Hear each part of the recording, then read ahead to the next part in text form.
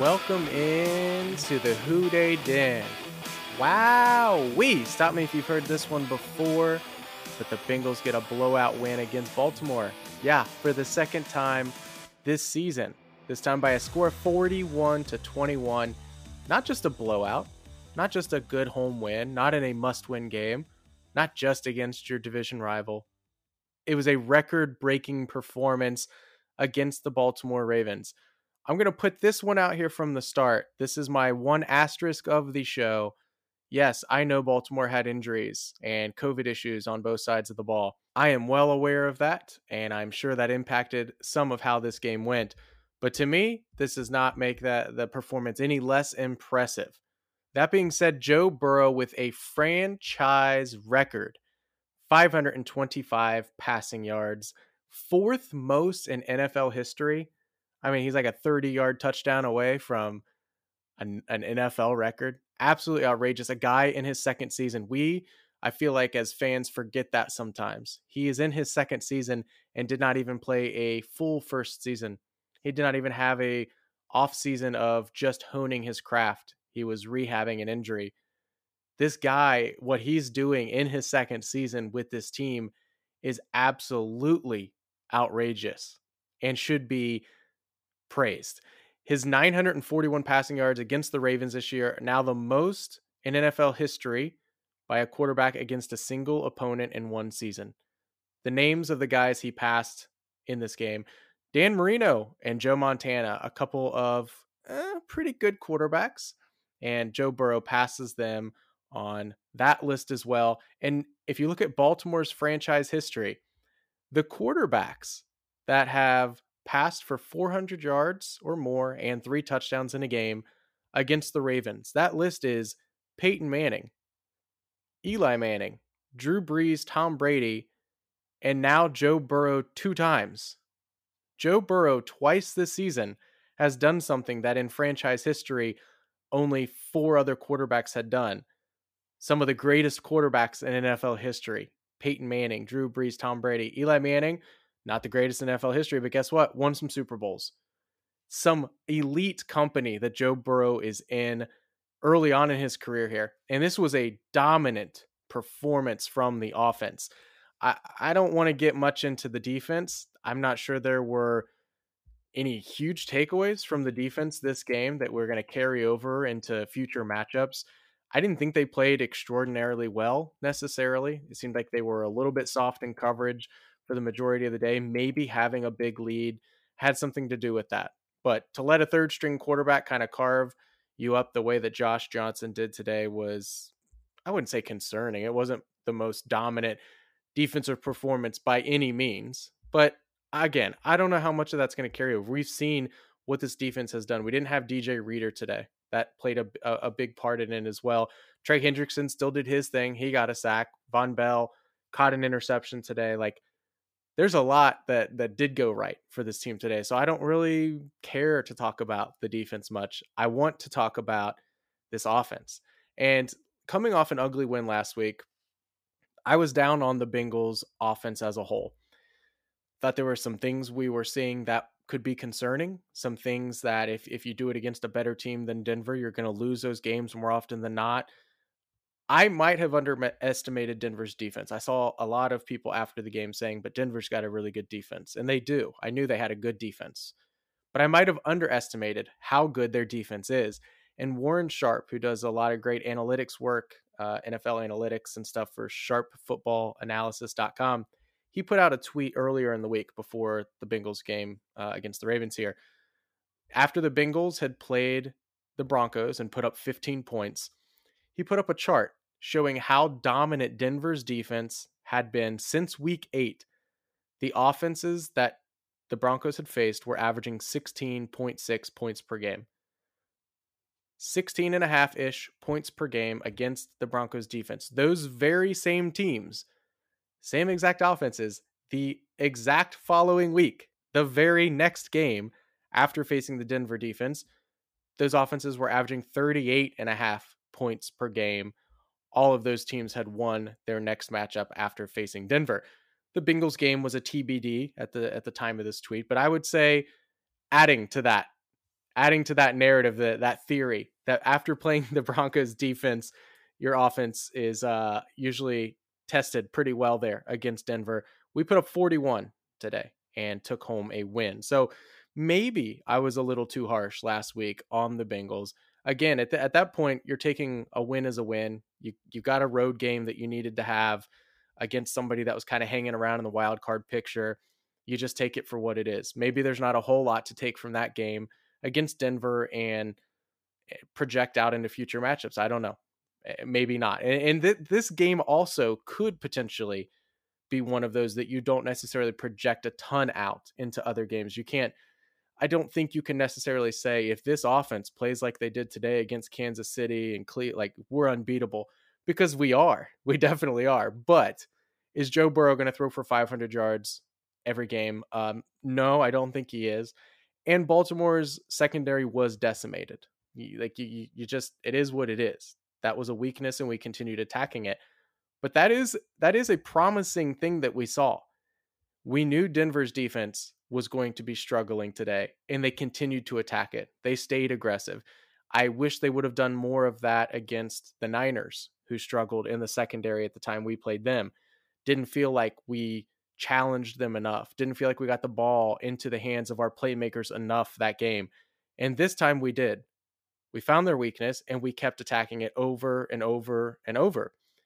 Wire to wire, all gas, all game. And I think that is my biggest takeaway from this game. All gas, all game long. Didn't take any time off. Didn't take any drives off. Thank you, Martindale, defensive coordinator for the Ravens, for fueling that fire. From Wink Martindale about not giving you a gold jacket just yet? Yeah, I did. Did that mean anything to you at all? Did it resonate with you at all? I didn't think it was a necessary comment. I wouldn't say I was offended by it. I mean, I'm in year 2. Who knows what's going to happen down the road, but I didn't think it was a necessary comment. Was it on your mind when you were throwing at the end for 525? Maybe. Joe Burrow is a dog. He is that guy. He's that competitor that is going to find little ways to keep a chip on his shoulder, any way he can, to be motivated, never be satisfied. What more do you want out of your quarterback other than when you talk about talent stuff, the intangibles, the it factor? What does all that mean? What else could you want more than what Joe Burrow gives you? He gives you the leadership on the field. He has that motivation. He's got that. Everyone points to Michael Jordan as probably the greatest competitor of all time. Is he Michael Jordan? Is he going to be the greatest in the game? I don't know. But Michael Jordan had that something about him. And I think Joe Burrow has that something. And we saw it today. And I didn't realize that Martindale's comments were going to be, at least publicly, I didn't think Joe Burrow would say, yeah, I heard that and it motivated me a little bit. I kind of thought he'd play it off. And he's a very even keel guy in his press conferences. But for Joe Burrow to admit, yep, I heard it, maybe a little unnecessary. Yes, I was thinking about it as I was passing the ball. I think the entire Bengals offense, I think Zach Taylor, I don't know if he's got an axe to grind with John Harbaugh, whether he just doesn't like the Ravens. I don't know. But the way he coached today in the aggressiveness from the start, even with 20-point leads, was something we don't see a lot out of him as a head coach. I hope he brings that same aggressiveness to other games like Kansas City, like Cleveland, to close out the season here. When you look at some of the statistical outputs from this game, there's a lot of obviously impressive things. Obviously impressive. Look at the passing numbers from Joe Burrow, obviously setting a franchise record in passing yards. 500 plus is pretty impressive. Your wide receivers putting up the games they did, especially T. Higgins. 13 targets today, most on the team, 12 catches, 194 yards, 2 touchdowns. Obviously, that's impressive. Joe Mixon giving you 135 yards of total offense, 2 touchdowns. Obviously impressive. Like, you can look at all those team stats. The fact that we went 5 for 10 on third down, and 2 times when we didn't convert on third, we went for it on fourth and got it. I mean, in that case, you're kind of basically 7 for 10 is one way to look at it. You're converting it. That's impressive. Like, the numbers to run 70 plays against the Ravens. This is an offense that played with tempo early on, something we wish we would see more often. And I know that the matchup was ideal for that because we were going against a defense that is without some starters. So not every game maybe plays into that you can just go tempo and move the ball however you want. But we saw the ceiling of this offense. 0 punts for the offense today. So I went to go look it up. In the last 20 years, how many times? Well, first I started with just the last like 4 years. How many times have the Bengals done that? And they've done it once against the Browns last year, actually. I was like, well, let's go back a little bit further. I had to go back 20 years and I found another instance. Like, this doesn't happen often in franchise history, obviously, that the Bengals go an entire game without punting the ball. That goes into the plays run, the number of plays total to get 70 in a game is those are like college numbers. That's like Oklahoma on a Big 12 defense type of numbers. And the Bengals really set the tone early on, I felt. Going with the tempo early, even though they only got 3 points on the opening drive, they ran 17 offensive plays in the first quarter alone. How many first quarters with the slow starts have we seen Cincinnati go 3 and out, maybe get 1 first down and then 3 and out, 7 plays, 6 plays, 8 plays in a quarter. Like, that's what we had gotten used to seeing. And instead, their offense was humming along. We weren't having the self-inflicted penalties, holdings and false starts and things like that bring the ball back and kill your drive. We weren't having any negative plays really that put you behind the chains. We weren't turning the ball over. Those are the ways that you let inferior teams, which the Ravens were today, back into a game. That's how you let them keep it close. And that's how the Bengals continually this year have beat themselves, have lost games, is by beating themselves. And they didn't do it today. They ran a lot of plays and they ran them very well. I feel like we got a break early on defensively. Yes, we got the 3-0 lead, then gave up a touchdown at 7-3. Seemed like Ravens were moving the ball pretty easily. What is going to happen next? Are the Bengals going to recapture the momentum? Or is this where they start hitting their offensive stagnancy, if that's a word, and having a few tough drives, and then the Ravens extend the lead? A huge part of the game. And instead, the Bengals get a little bit of a break on 3rd and 1. There's a bobbled snap. We forced the punt. The first big break, and now we had to make them pay. And sure enough, they did. Bengals go play action under center on 1st down. And instead of just running it up the gut, he hits Mixon in the flat for 3 yards. I love that play call. I asterisked it because the Bengals have weapons all around, right? We know about the wide receiver trio. We know about Joe Mixon.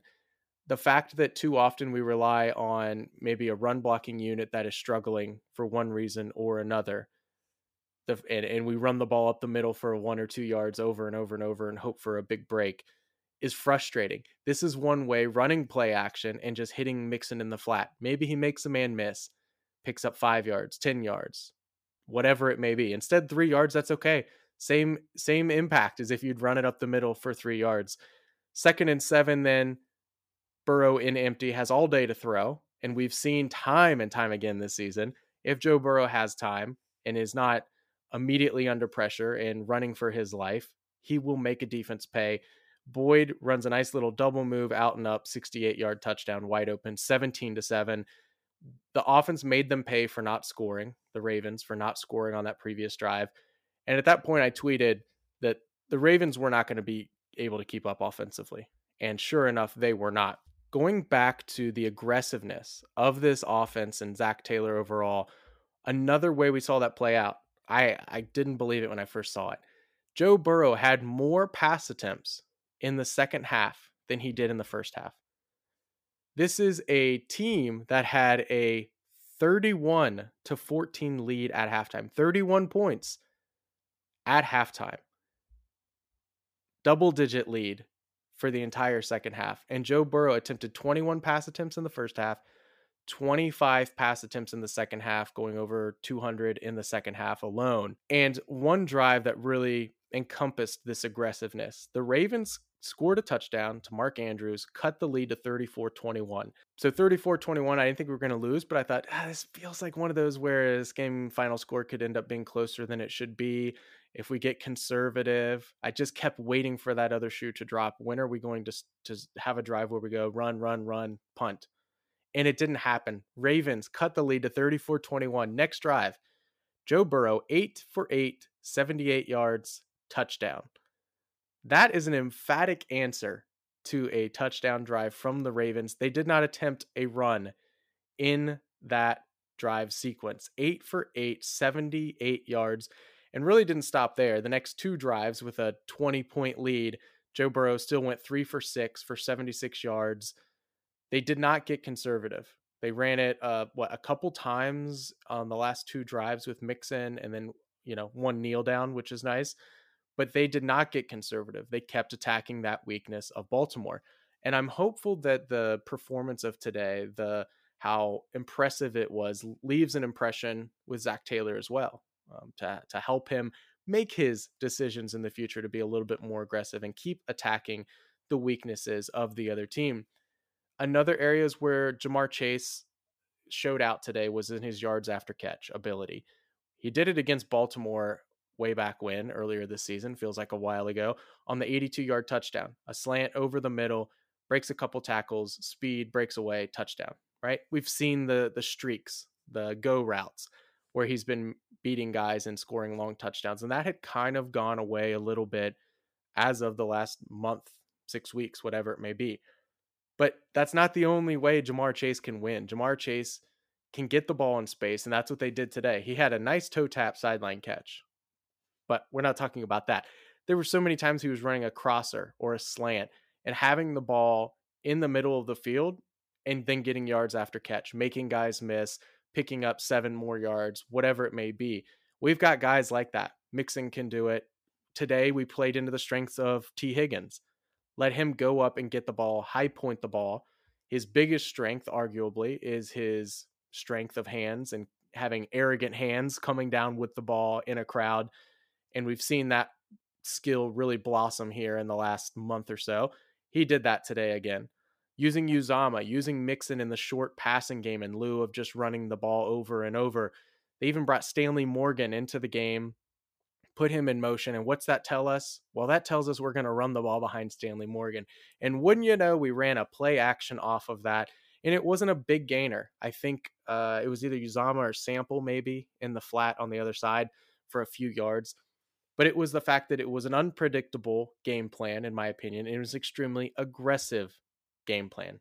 I mentioned earlier the ceiling of this offense, and this isn't the first time we've scored points this year, right? We put 40 on Baltimore earlier this year. We scored against Detroit, did pretty well against Vegas, putting up 30 plus. Like, we've seen the offense hum before. I thought, though, the most important thing we saw today was Joe Burrow's progression in his pocket presence, not progressing through reads necessarily, but as of late, I have talked about my concerns about his anxiousness in the pocket and not scrambling when it seems like he should, standing in there too long, holding on to the ball, scrambling when maybe he shouldn't and he should stay in the pocket. And some of that is probably due to the offensive line struggles a bit as of late. But today, Joe Burrow looked like vintage Joe Burrow. Yes, there were a few sacks. Like, I think Baltimore's credited with 3 sacks on the day. They probably should have had like 7. But Burrow was magical in the backfield, evading tacklers. I shouldn't even say evading tacklers necessarily. He was breaking tackles. Guys have them in their grasp, and he is breaking tackles and escaping and making plays that way. His pocket presence, also being able to sense pressure. And I felt like he did a great job of knowing when the pressure warranted him to step up in the pocket and then keep his eyes downfield and make a pass. When it required him to slide to his left or slide to his right and move out of the pocket a bit. Sometimes he was scrambling and throwing on the run. He looked outstanding today. And again, the Joe Burrow of old. Now, will that be here to stay? I hope so.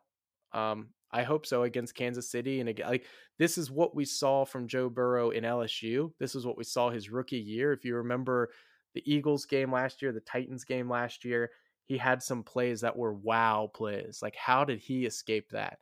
The magic of being able to evade tacklers. And it's interesting because he does it in a way I would say comparable to like Patrick Mahomes. Tom Brady doesn't really evade tacklers necessarily. He has good footwork in the pocket. Lamar Jackson doesn't evade tacklers with his footwork as much as he does his speed and his agility and quickness. Patrick Mahomes isn't really the fastest guy in the world, but he has a pretty good pocket presence. And how many times is he escaping the jaws of the defense and somehow making a wild, ridiculous throw? Burrow maybe didn't make outlandish throws today that have you jumping out of your seat necessarily after breaking tackles, but he was keeping his eyes downfield and making big plays. And I think that is huge for his continued development in that area. Now, there's lots more that we could talk about stats wise. I mean, is really impressive all the way around. There's not a whole lot to be upset about unless you want to complain about the defense. But I'm not really in the mood to complain after this. I think this is the perfect game to take a deep breath and savor it. The season's not by any means over. Don't know if we're going to win the AFC North. Don't know if we're going to go to the playoffs. There's a few different ways this could go potentially. Things are looking up for us, and that's promising. But before even looking ahead a few games and looking ahead to the playoffs, just this moment, savoring the sweep of the Baltimore Ravens. We swept the Pittsburgh Steelers this year, and what that means for this franchise that has been bullied for the last few years. For a while now, we've been bullied by those guys. We've gone into those games feeling like they might hang 40 on us. We might lose by 20. And instead, we're the ones doing that to them. We're the team that next year, yes, the Ravens will have Lamar Jackson in those games. They'll have J.K. Dobbins back. Like, yeah, they'll get guys back from injury. Cool, whatever. Pittsburgh might have a new quarterback. I don't know. But whoever's there, like, these are the teams. These coaches are going to be the same. John Harbaugh, Mike Tomlin, they're probably still going to be there. They're now looking at the Bengals on the schedule and saying, gosh, that's a team that could hang 40 on us. Their fans are going to remember these games this season and be like, they beat us twice last year. They swept us last year, and it wasn't even close. We have a franchise quarterback that wins games. This isn't necessarily intended to be an anti-Baker Mayfield rant, but you just saw what Baker Mayfield did. A 4-interception game. Has Joe Burrow had rough games? Certainly. But not only did Baker Mayfield throw 4 interceptions, but I can't imagine Cleveland fans feel extremely comfortable with him trying to win them games. I saw many Cleveland fans lamenting the fact that he was passing the ball in a situation where they wish they would have just run it with Nick Chubb. They don't want the ball in his hands. We have a quarterback that we want the ball in his hands at all times. We have the best wide receiver trio in the NFL. A Pro Bowler at 21 years old in Ja'Marr Chase, already over 1,000 yards. Another 22-year-old in T. Higgins, over 1,000 yards in his second season. And then we've got Tyler Boyd, only 200 yards himself away from 1,000. He's been heating up as of late, and maybe he does get there. 80 more today. He's had a couple good games the last few. He's got 2 games to get to 200 yards. Will he get there? I don't know. I don't know if we'll have all 3 over 1,000 yards, but either way, the position that this franchise is in, and Mo Egger tweeted it out, said it perfectly after the game. The nice thing is it feels like we're entering the good times, and it's just the beginning of what's to come.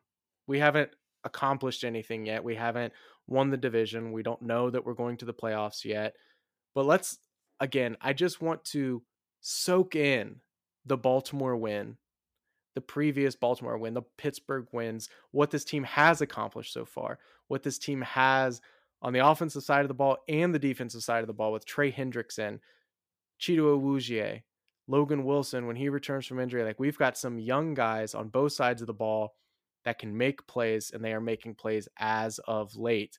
It'll be a big game against the Chiefs. Again, every game has been a big game, and it'll hopefully feel like a bit of a playoff type atmosphere at Paul Brown Stadium next week against the Kansas City Chiefs. And I don't know right now what the whole scenarios could be, what we could be playing for. I think there's a possibility we lock up the AFC North next week. I think there's a possibility that if we win and Kansas City loses, maybe need some other help, we could move up even higher in the AFC standings overall. But right now, the focus is beating Kansas City, winning the AFC North, and then going from there, and we'll see what the Cleveland game holds. For right now, though, for the rest of today, whenever you're listening, the next couple of days, let's just enjoy a blowout record-setting win from the Bengals, beating the Ravens 41-21. And we'll worry about those other things later. Until next time, Bengals fans, hoo-day!